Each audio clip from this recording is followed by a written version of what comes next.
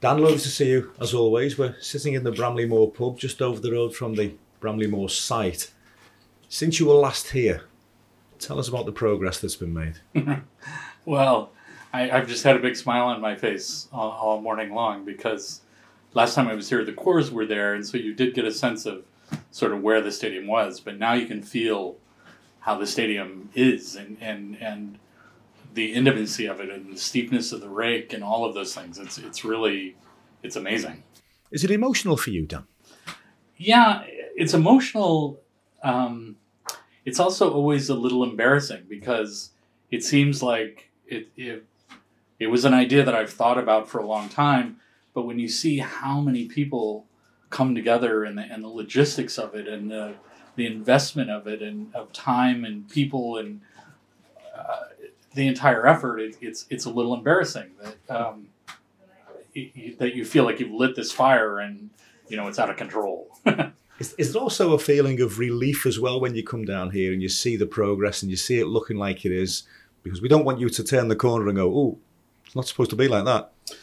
Yeah, it's I don't know about relief. I think it's more about it makes you just it's kind of a giddy feeling that, wow, it really is here. And we've talked a lot about that. I think even we, having measured it and studied it so long, we're concerned about, is it really going to fit? It's a very unusual site, and it was hard to tell when it was still a dock that what is it going to look like when it's filled in, and how does the stadium really sit on the site? And so all of those worries kind of go away. I guess there's the relief that you're talking about, that it really does fit here. And not only does it fit, but it really feels so tight and intimate, with a lot of area around the site that I think are going to be incredible fan areas. And it really is just kind of shocking to see it all start to come up. Colin, it's difficult to believe that just over 12 months ago, that literally was Bramley Moor Dock, full of water. There have been so many highlights along the way. Can you pick one or two? Filling in the dock, the compaction of it, completing it. We've actually turned what was, water into solid land. The piles, over 2,800 piles. And they've all gone in as planned, and again, testament to all the guys who carried out those pre-installation surveys. They knew exactly what they were, where they were going to put them, and how they were going to place them as well. So for me, that was a standout moment. You've lived Bramley Moor for a number of years now, but do you still get the wow factor when you come down? I mean, it's terrific for Dan to come down here. He hasn't been here for a while, and wow, do you still get that? Yeah, there's just no getting away from when you visit sites, and just the sheer scale of everything, how busy it is, the purpose people do things. The guys on site, they know exactly what they're doing, what they've got to achieve, and they just get on with it. Rain, sunshine, they just know exactly what they've got to do. And for me, it's not just the actual building, but it's the whole, prelude to completion. There's a wealth of knowledge, expertise, skill. It's just that, for me, that's a real wow factor. It's funny. It's true. The guys on site, that, like, I'm walking around like I'm a kid in a candy store or a toy store, and these guys are all just bustling along, doing their job and building a stadium. And that's the part that's a little embarrassing. That I feel so spoiled that all of these people are working so hard to realize it and just doing their job. There is a wow factor. There are plenty more wow factors to come. And I absolutely loved the fact that this concept started off as a doodle on a napkin. Seem a long time ago? Yeah, it does seem like a long time ago, but we're really fortunate that's one of those things that everyone sort of recognized it in that doodle in the early models. And, often a project this complex can go through all kinds of iterations. And we studied things along the ways that maybe it has to turn the other way. Maybe we have to take off a deck and do it another way. But it survived that. And that's an incredible thing, that the doodle really has grown up to be the stadium that we're building. And it's there. Were you literally sitting out somewhere and the idea came to your head and you thought, I've got to get this down right now? He was in a pub.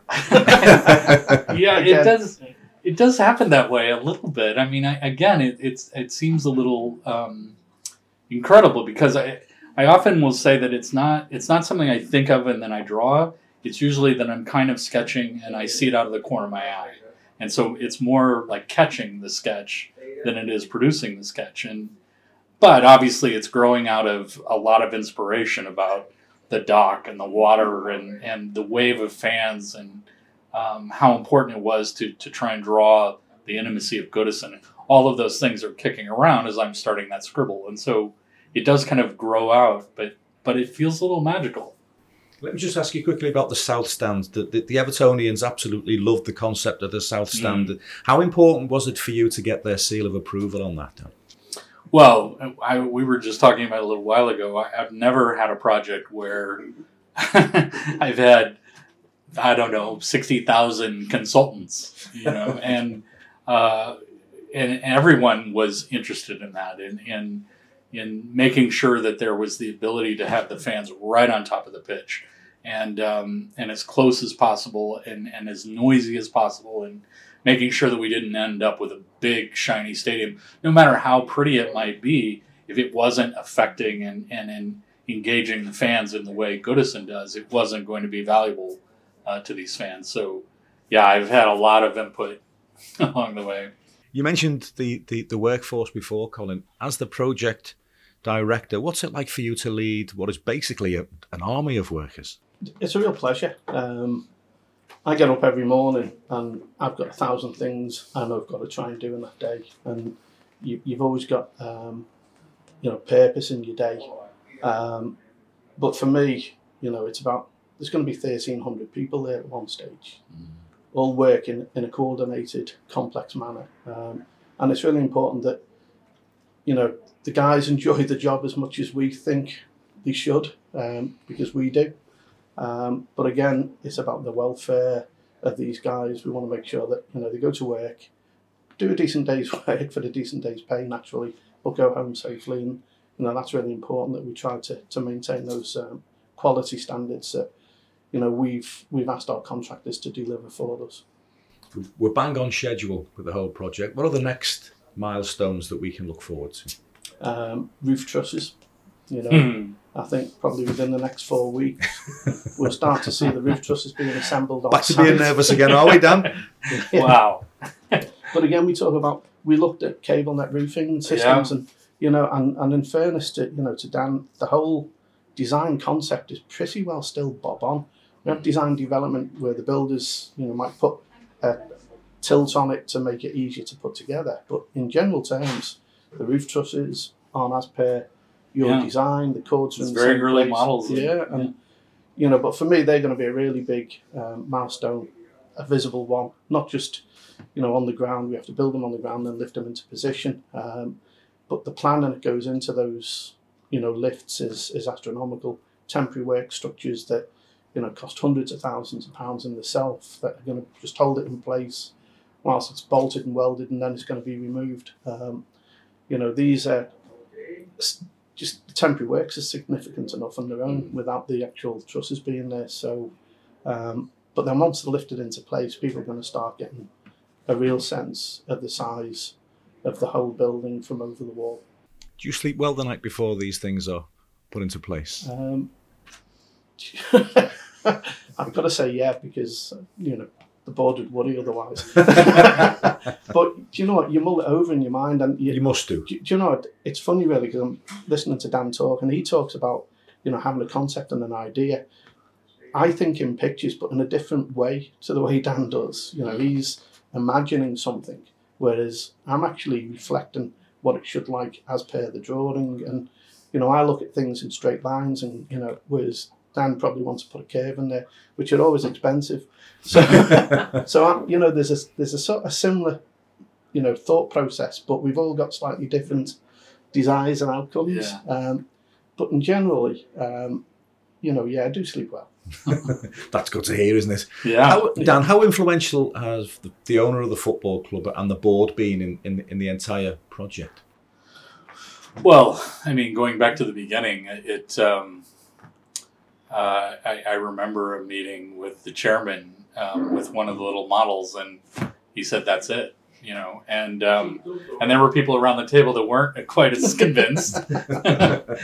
but he's an incredibly passionate guy and cares about design and obviously then Mr. Mashuri in the end came to this while this was kind of initially happening and bought into it. And I was talking about it earlier that none of this could have happened without an incredible commitment from the club. It's we could have built it in a lot easier places than the dock. Mm-hmm. We could have found easier sites. We could have tried to do something with Goodison that maybe wouldn't have been the best thing for the future of the club. And so everything about it has been bold and visionary, and none of it happens without that. I think as well, a lot of people that come down to the site, Colin, are very impressed with the actual facilities. You mentioned before about workers' welfare. How much thought and planning and work has gone into making sure that the worker welfare is top drawer? An awful lot, even before the contractors, come on board.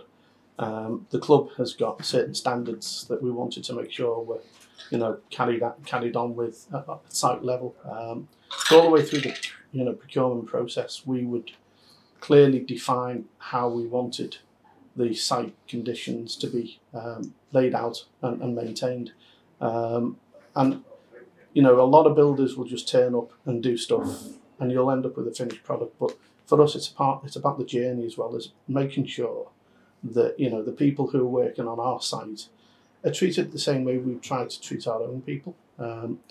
Completely different industry, but try and apply the same sort of ethos to it.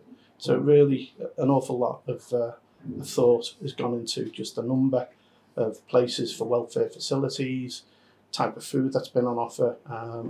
We've even got, the guys over there do healthy options, which, traditionally builders just want a bacon butty or fry up. There's vegan options, there's showers. Everything has been thought about. Even just the way that these people are employed is important to us, and the conditions that, they are employed under such a high standard that there's only one outcome for us, and that's look after the people, make sure that they are treated well. That's important to you, Dan, as well, isn't it? Yeah, I think it often gets forgotten, but you don't get to this kind of finished product without that culture going all the way through. And I will tell you, I've walked a lot of construction sites in 30 years of doing this, and the sophistication and professionalism of what's going on there is, I've never seen anything like it.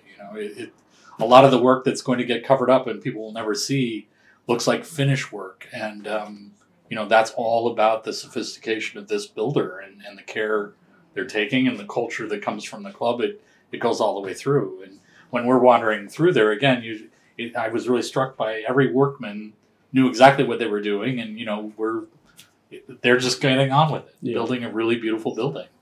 Like you say, you've been doing it for 30 years. You also mentioned that we could have found an easier site to build on. But surely, unquestionably, this is going to transform the city of Liverpool, isn't it?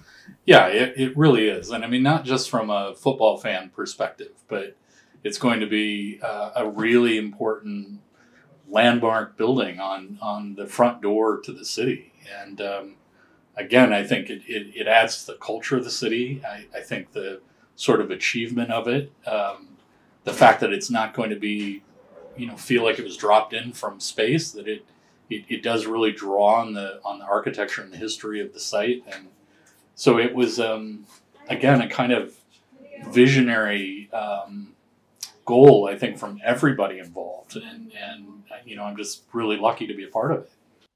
Thank you to Dan and to Colin for joining us on this special podcast from the Bramley Moor pub, which is little more than a long throw-in from the new stadium site.